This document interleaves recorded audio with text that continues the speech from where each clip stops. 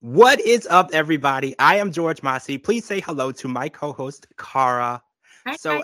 hi. So, 90 Day Fiance, The Other Way, Season 4, Episode 11. If you were looking for Mahmoud and Nicole, you didn't get them this week. And I feel we earned that break. I Yeah, feel like we have been tortured enough all season that we earned a break away from them. absolutely. Yes. Yes. But I do want to talk about Chris and Jamie because we did get them on this episode. So Chris and Jamie were back, and we found out that Chris is back in Alabama, which we knew, but we did know that she told Jamie she would be there for a couple of weeks, hopefully no longer. Yeah, 2 weeks.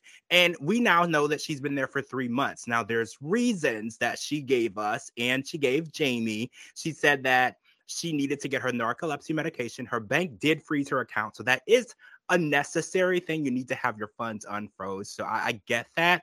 But we also found out that she has been in Alabama working because she's not allowed to work in Columbia yet. And we found out that Jamie had quit her job because when she took some time off, which was approved at the time, her job then decided to change their mind and say that she needed to either come back to work right away or find another job. And since Chris had been giving her the idea that finances were going to be taken care of for a while, Jamie felt that she could spend this time with her new wife and she could spend time at home building their home together. And now she is all alone, unemployed in Colombia, wondering when is Chris going to return? And she can't seem to get a straight answer because it's been like a month since she's talked to her and she can't get Chris to pick up the phone. And oh, did I mention Jamie also has COVID right now? So she's not just waiting and lonely and worried, but she is also sick. So what do you make of this situation? Because it kind of feels like Chris and Jamie are falling apart at the seams. 1000%. Chris fell apart at the seams. Completely fell apart. First of all, Jamie having COVID breaks my heart. How dare Chris make my girl Jamie? We all know I love Jamie. I can't help but love that girl. She made her sad. She made her cry. She's lying to her.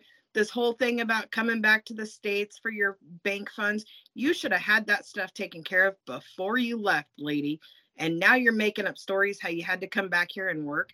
I'm sorry, but I realize she can't work in Colombia, but you can pressure wash driveways in Colombia because she's not getting a paycheck for that. You can paint houses because she's not getting, all this is under the table. So that's just a bunch of BS. She can do all that same stuff in Colombia. There's so much more hidden there. So do you think that Chris is trying to jump ship? Do you think that Chris is Yep. looking for a reason to not return to Colombia? Yep. Now, what I'm wondering is why, though, because things were going so well. They got married, they were living together, they were getting along. So what do you think is the issue and why you think Chris wants to leave and never return? She's got a lot of different hidden issues that are not coming out yet. I think they will surface later on, but something isn't adding up. You can't tell me you can't get narcolepsy medication in Colombia. You can't tell me that all of her problems can't be solved there, especially with the support of her wife. That's why you get married. So you do things as a team. So you have that support.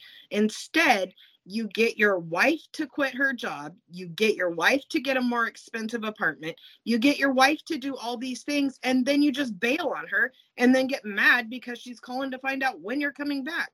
Before she headed back to the States, they were starting a business together. Chris was going to buy a food truck. What happened to that? Chris sold her house, so she had all this money to go over there.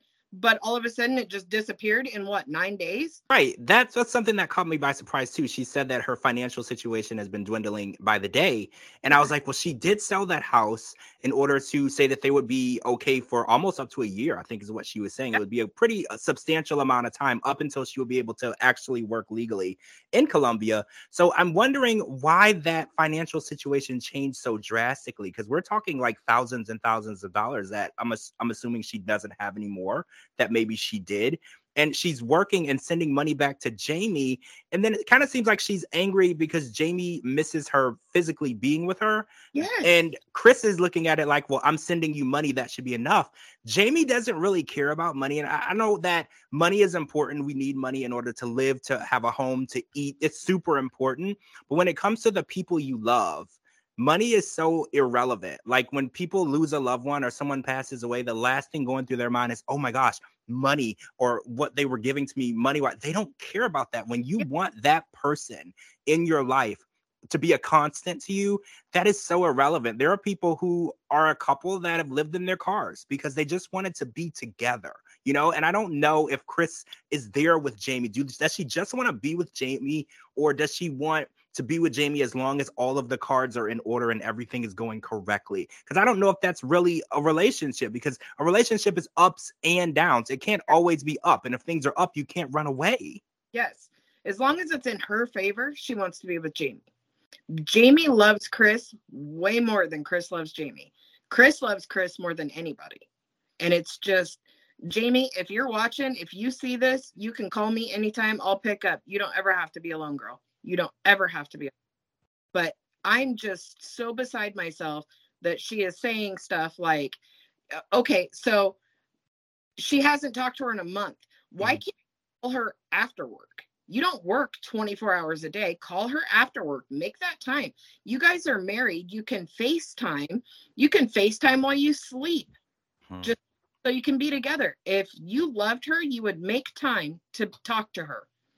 Every day. Yeah. And they're newlyweds. Yes. So it's like you can't be tired of talking to each other yet because you're literally newlyweds. And they got married 9 days after they met. So this is so fresh. So that conversation should be so flowing and easy, because if, like you said, if the love is there between the two of them, they want to see each other. They want to talk to each other. They want to make sure that they're having that connection. Like before she got there, FaceTime every day, call every day, text every day. It's not the same. And I feel like Jamie is feeling the pain of being pushed aside. And it's like she walks down the aisle, she gets married, and then a month later, she has it all ripped away. Yeah. And then Chris gets up and storms off like a child in the middle of a conversation. I'm not going to listen to her. I'm not going to listen to her. That's all she keeps saying. It's the first time you talked to her in a month.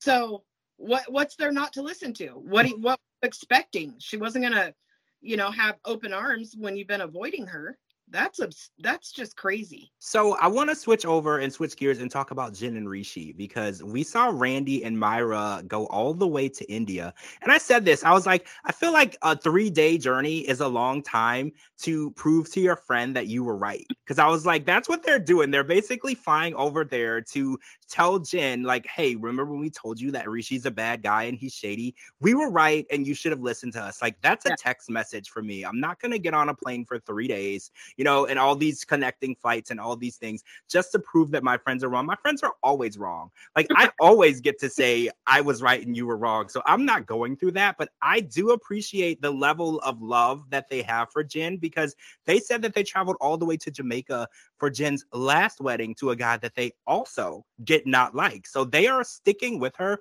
and they do want what's best for her. So Rishi gave a explanation. He said that he knew exactly who Randy was when she messaged him, because he and Jen had a conversation prior to who Randy and Myra were. So what are your thoughts on he was playing around, pulling her leg, and just was playing along up until he thought that it got inappropriate, so he blocked her? Are you buying what he's selling? Because Jen doesn't know if she's buying what he's selling.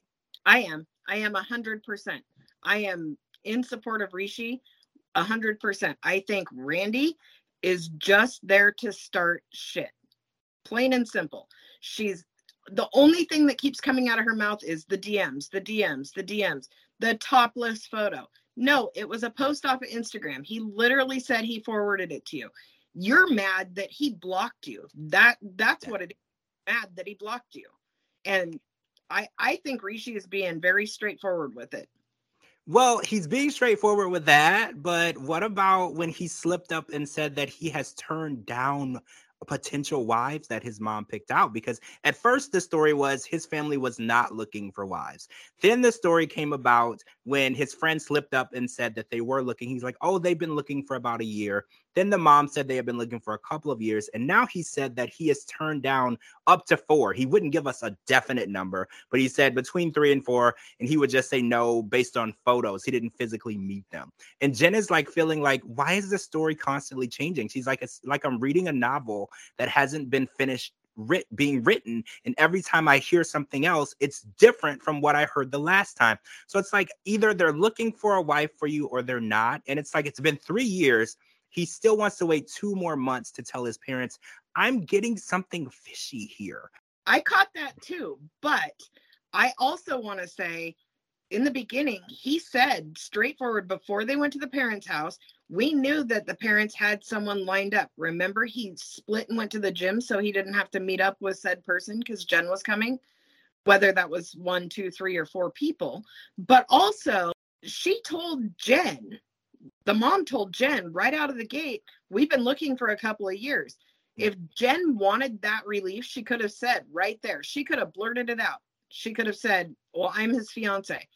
But everybody's being pretty disrespectful to his culture, in my opinion, because they see the astrologer. That's a cultural thing. But everyone's making fun of that, saying, oh, how can an astrologer give you a date? Well, that's their thing.